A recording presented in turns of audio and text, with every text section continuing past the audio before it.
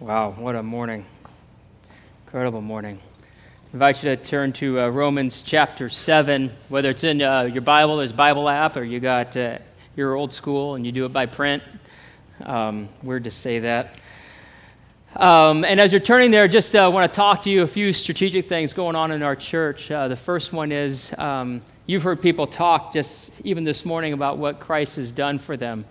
And we have a seminar coming up here in a few weeks here in October, helping people to understand how do you take a conversation and be able to turn it around that corner, get around that corner to talking about Jesus and who he is and what he's done in your life. And we would encourage you, if you're trying to figure out how to do that and what are some ways to figure that out, that class is for you. And how do you understand, okay, what are the essential elements of when you share about Christ? What are the things that need to be talked about? And so sign up for that. There's a kiosk out there. It's on that Saturday, October 6th for 2 hours. Check that out. The other thing that's going on, three things, I think more. One is the marriage study. And we know that couples in our church, we have seasons where we struggle and there's difficulties. And this study is a time for those, maybe you're going into that season or preventative, you're wanting to just make sure that your marriage stays strong, as it were. And so on October 8th, on a Monday night, coming up here, 6:30, the child care is provided. We have a study for couples, and we want to make sure that child care isn't an obstacle to that. So check that out. There's also a kiosk there in the back as well in the foyer. Third thing I want to let you know about that's also coming up, this week kicks off the fall here for N2Y and Relevant. N2Y is for our children's ministry from K through 4. Relevant is for 5th and 6th grade. It's more of a youth group kind of feel for Relevant. And I want to let you know that. It happens right here in this building on Wednesday night, 6:30. Check that out. If your kids aren't registered to sign up for that, you can do that. And you can find out more information either on the Need to Know or in your bulletin if you get that or have that in hand. One final thing, we've talked about this and mentioned it, the Holy Spirit weekend. And we just want to make sure that you have that down on your calendars and really encourage you to prioritize that, get ready for that, be praying for that, because as we're hearing stories of kids, it's amazing how many stories we're even starting to hear about what happens at the youth retreat. And so many of you students are talking about how you're hearing from God. The Holy Spirit weekend is about that. It is about setting up a time where you hear from God and you receive things from him. And I think what can happen in the Christian life is we just go, and we never stop. And some of us, maybe you come from a background where, the Holy Spirit was never talked about. Like, you just didn't talk about the Holy Spirit. That was just weird. How do you talk about him and what does he do? And so your knowledge is pretty limited on the ministry and the influence of the Holy Spirit. This is for you. And we'd encourage you to come on out to that. And if you're going like, what is happening? Trust me, we're all about the Holy Spirit. We have seatbelts on. I mean, we're not like going crazy and, sprinkling gold dust in the air and people barking and things along those lines. Come on out. You will meet God. So I just planted seeds of thought that I probably shouldn't have done. That wasn't part of my notes. That's probably where all my notes should end, right about there. Romans chapter 7. In America, as it stands right now, it is estimated that there are over 300,000 laws that you and I could break. In fact, before you go to bed tonight, you are probably going to break at least one of those laws without even knowing it. There's that many laws in our nation. I looked up some of the laws here, and this is according to this website, so how's that for a resounding endorsement? But legend tells that these things are true. So in Colorado, they have a law. You can own a catapult, you just can't use it. There's a law against using catapults in the state of Colorado. So for those of you who had your trailers hooked up and were headed out to Colorado to use your catapult, I'm sorry. In Topeka, Kansas, it's illegal to throw a snowball within the city limits. I know, right? Somebody probably got hit with an ice snowball and their daddy did something, made a law, I don't know. In Utah, this is really important, it's actually a felony to shoot a missile at a bus terminal. These things are important to know. So, all of you who have shot missiles at bus terminals, don't try it in Utah. In Washington, it's illegal to poach Sasquatch. And if you are caught with a dead Sasquatch, you will be fined $1,000. I'm just saying. And the best one of all, in Chico, California, it is literally a law. They have a law that says it is illegal to build, maintain, or set off a nuclear bomb. And if you do so, you will be fined $500.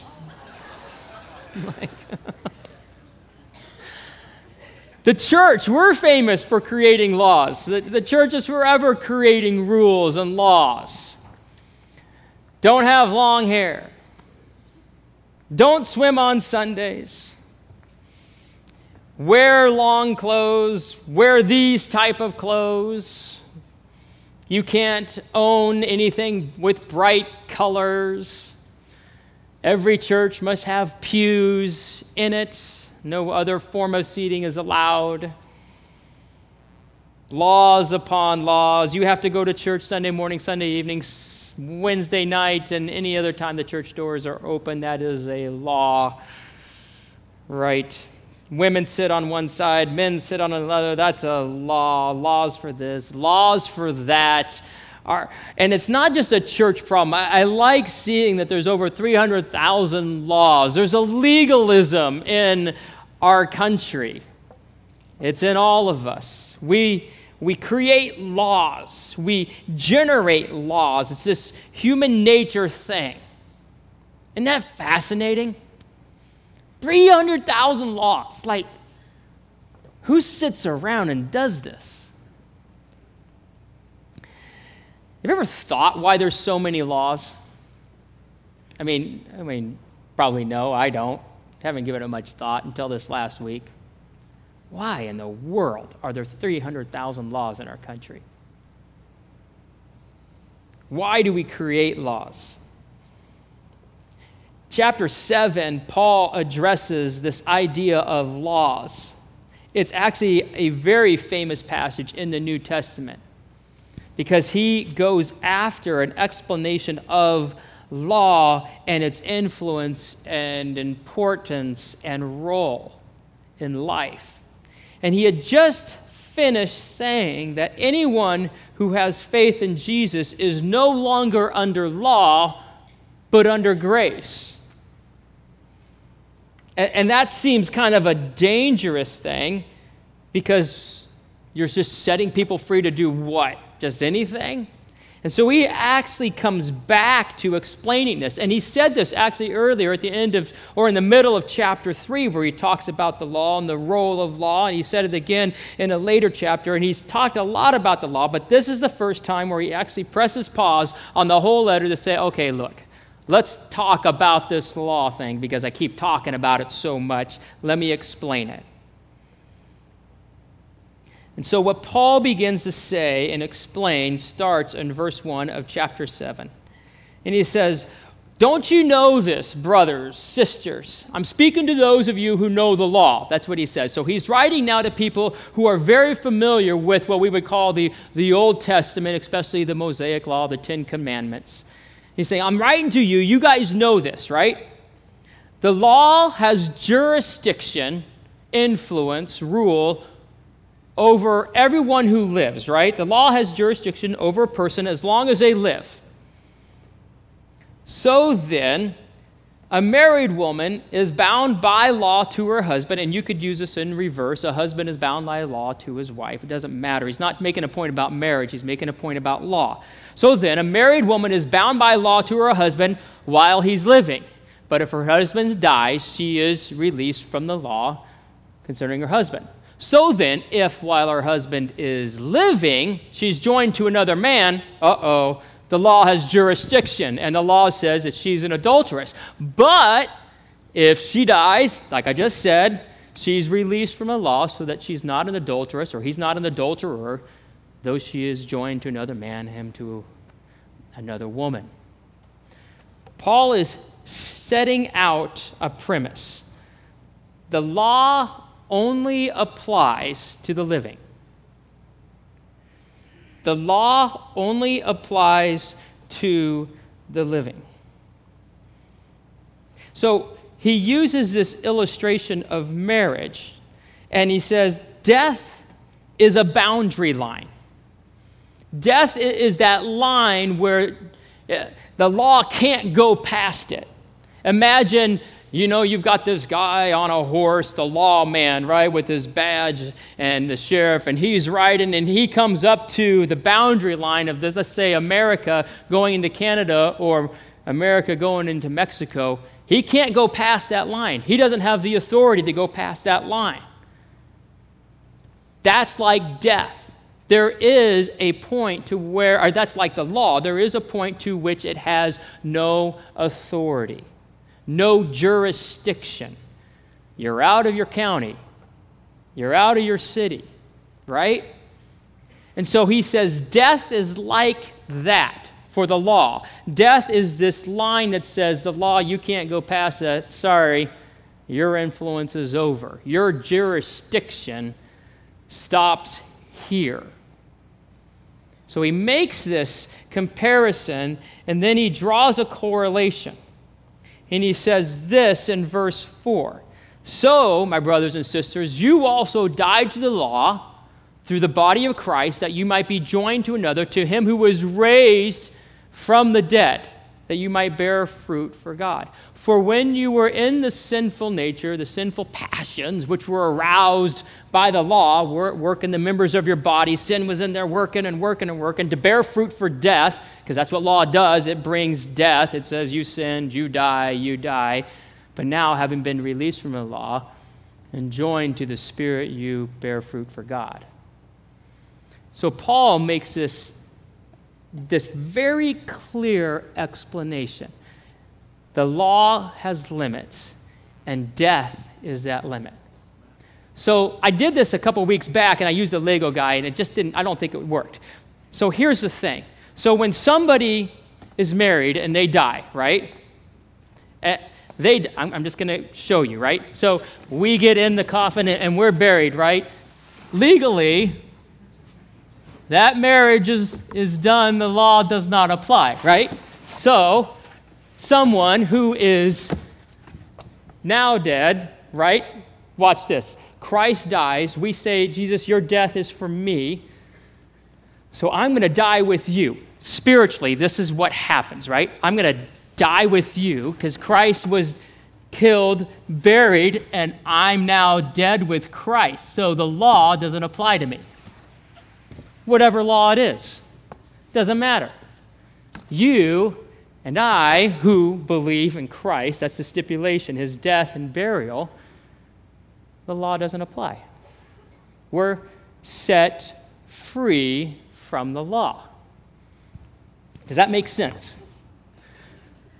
So baptism is really what we just saw, right? They said, I died with Christ. I died to the law and all that was, and raised to life. Paul says we, in a sense, have gotten remarried to Christ. We're under an old marriage, the law, really bad marriage. You'd wake up every day and the law would say, you're not worthy, you're not good enough, you'll never be good enough, you fall short, you're going to die. Every morning, how many of us remember hearing the law say that, feeling that, knowing that? That's a really bad union. Not a great marriage to be in. And Christ comes along and says, hey, look, why don't you die to that? You can die to that through me, my death, and let's start a new union.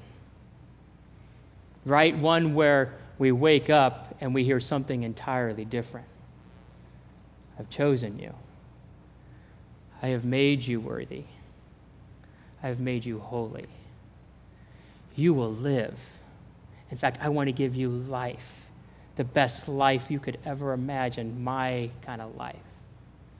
Now, what happens is we naturally, when we hear this about the law, one of the things that happens, and Paul asks the question, he says it right up front. He says, so is the law sin?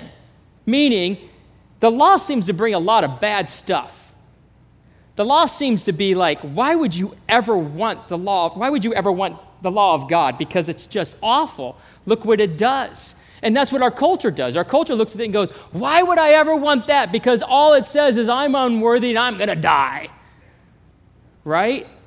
And Paul begs the question, why is it that people will conclude this? And so he says, is the law sin? And he says this about the law. Certainly not. If I would not have come to know sin except through the law, for I would not have known about coveting except if the law had said, do not covet. But sin, taking an opportunity through the commandment, produced in me coveting of every kind. One of the things that I even skipped as I'm going through this and I'm realizing I got to go back and hit this thing, he talks about this idea of us in this sinful nature. So when we were controlled by the sinful nature, the sinful passions which were aroused by the law were working the members of our body to bear fruit for death. So there is this nature that we all have, you see up on the screen, that every person has.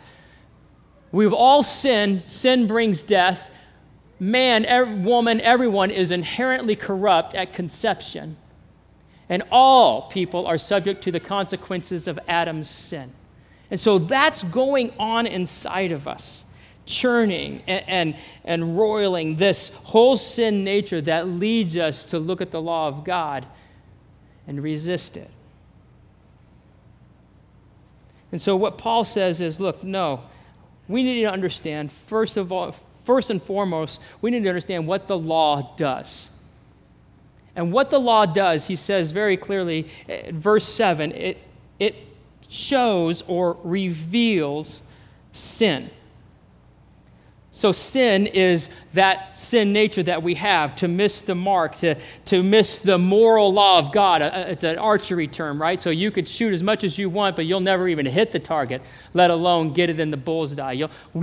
I will always fall short of the perfect moral standard of God. And the law is just simply that standard that says this is what it means to live a good, holy, perfect life. And the law just says, go this direction. And when we don't, the law says, yeah, you didn't hit it. You didn't hit it.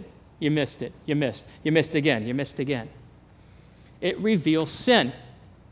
Much like what happened even this past summer, I had, most of you know, I had a back injury. Really bad, and just had shooting pain down, life stopped kind of thing. And so I end up going to the doctor, and they give me an MRI. And they gave me actually the CD, so I took it home, and I actually tried to read an MRI. You ever tried to read one of those things? It takes a neurosurgeon, apparently. I opened it up, and I could tell this was my back, but I couldn't read the thing. And so I took it to the doctor, and he said, have you looked at it? And I go, yeah. I said, I couldn't understand it. And he kind of looks at me like what are you, a neurosurgeon? Like, do you even know what you're doing? So it was one of those nice moments of humility. I said, yeah, show me, talk to me. So he explains it to me. In like 5 seconds, he says, this is your problem. He says, look at all of these discs. These are discs. I'm like, okay. And he says, now look at this one. I'm like, wow, that's not good. And he says, yeah, that is pushing right against your spine. And it was awful. And he says, that's why you have so much pain. Now imagine me, upon discovering that this MRI showed I had a disc that was bulging into my spine. I got back into my car. I drove over to Crystal Clinic up there on Route 18 by 21 right there. I got out. In fact, no, I drove my car into the building, and I drove it right in the MRI machine, and I just kept ramming the MRI machine because what? It showed that I had a problem. Like it's the MRI machine's fault? Right? But that's what we do. We look at the law and go, What in the world? I hate the law. The law is not the problem. The problem is we got a sickness. And like an MRI machine that can show even cancer cells, it shows our spiritual state. It's not the law's fault. Don't blame it on the law. The law simply reveals what is. That's one of the purposes of the law. The second thing the law does is verse 5 and verse 8 are fascinating. It says in verse 5, when we were controlled by the sinful nature, the sinful passions which were aroused or awakened by the law. And then in verse 8, it also says, but sin, seizing opportunity afforded by the commandment, produced in me coveting of every kind.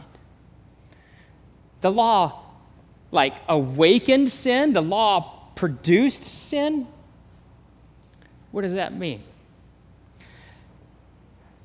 The law does first one thing, it reveals sin. Second, it activates sin.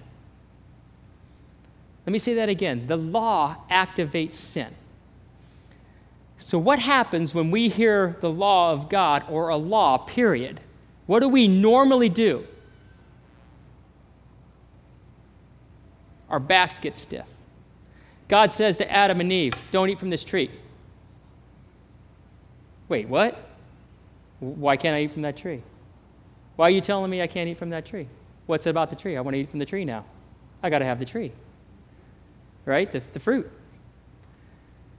That's what the law does to us. Galveston, Texas, they built a hotel right on the Gulf Coast. In fact, it hung over the water. And the management was so concerned that people would fish from the balcony. They posted signs in all the rooms on the water side, do not fish from balconies. And guess what people did? They fished from balconies. The law activates sin. It got so bad, they had this nice waterfront restaurant on the first level, and people, the weights for sea fishing are a little bit heavier than like your little pond weights. And so these people would, drop their weights down. The wind would smack these things up against the window. So you'd be eating there, having a little Grey Poupon, and then whack! And it literally broke the plate glass on several instances. So they kind of looked at each other and they said, we've got a problem, how do we stop it? What do you think they did? Took all the signs down. And guess what? People stopped fishing. We are messed up. That's what the law does.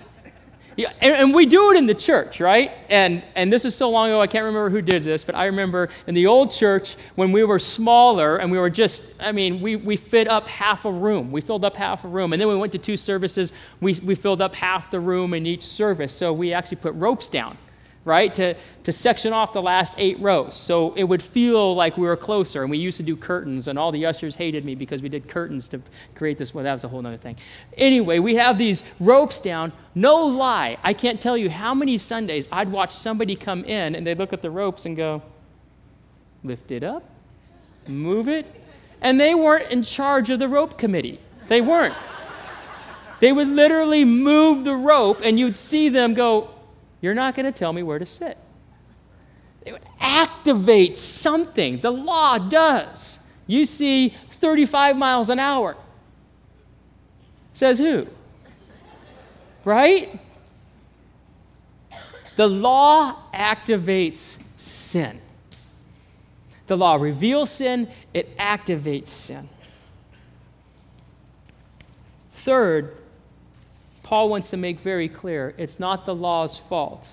The law is good. He says, is the law sin? May it never be. He goes on in verse 9, I was once alive apart from the law, but when the commandment came, sin became alive and I died.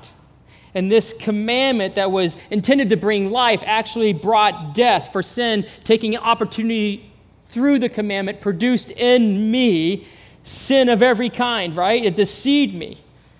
And the commandment put me to death. So then the law is holy and righteous and good. And he goes on, did that which is good become a cause of death for me? Certainly not. May it never be. It was not the commandment. It was sin, in order that it might be shown to be sin by affecting my death through that which is good. So the law is just good, and the law is saying, hey, this is what it is, and this is what's going to activate in you when you hear the law, and this is just a simple result of it. If we break the law, we die. That's just it. And this morning, as we hear these stories, I just want to conclude as we think about this, as we hear these stories are people that have been set free from the law. One of the logical questions is if we are set free from the law and now under grace, so then what? We're lawless? Like you just go do whatever you want to? Jesus actually anticipated this question. Because if you're no longer under the law, then just go do whatever you want. And Paul actually anticipates this in Romans chapter 6. And Jesus says, no, you don't understand. There's a new law. It's the law of Christ. The old law was on stone tablets. It was never in a person. God never lived in us. The new law is the law of Christ, and he comes and he writes it on your heart. He literally writes it in us, in the deepest part of our souls, because he comes to live there. And this new law is the law of love and grace. Love the Lord your God with all your heart, soul, mind, and strength. That's the first one. And love your neighbor as yourself, second. And he writes that on your heart. You know what we could do as a country if people embraced Christ, his death, resurrection? You could tear up all 300,000 laws. You'd only need 2. You wouldn't have a problem. You just wouldn't. Is that going to ever happen? No.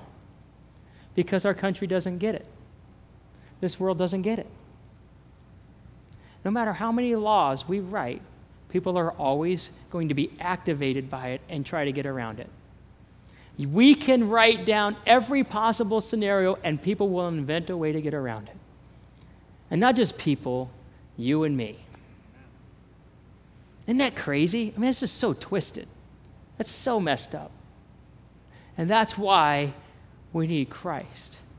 And that's why it needed to be killed. The sinful nature, you don't manage it. You don't write 300 laws to somehow put boundaries on it. You kill it. It's the only way it happens. You kill it. It's dead. It's in here. It's the only way. And then, in this crazy, unbelievable turn of events, raised to a life. A life where we're under a law that says love. Love me with all your heart. Love me with all your soul, your mind, and strength. And then we're not consumed about laws. All the laws, we're just consumed with love God. Love others. Let's pray. Lord, I thank you that you have set us free from the death of our sin. I mean, Lord, the songs, I've been set free. I ran out of that grave. Oh, Lord, thank you so much. I pray, God, even today for those who are still struggling and feeling like all they hear all day is this law that says you're not worthy and you can't do it. And Lord, they would start to hear your voice that says, come to me and I'll save you. I'll wash all that away. I thank you for these stories. I pray that you would continue to speak to all of us, Lord, to hear these stories after stories of youth hearing from you. Lord, I pray that you'd be speaking to adults too, that we would hear from you. Lead us, Lord, lead us. Amen.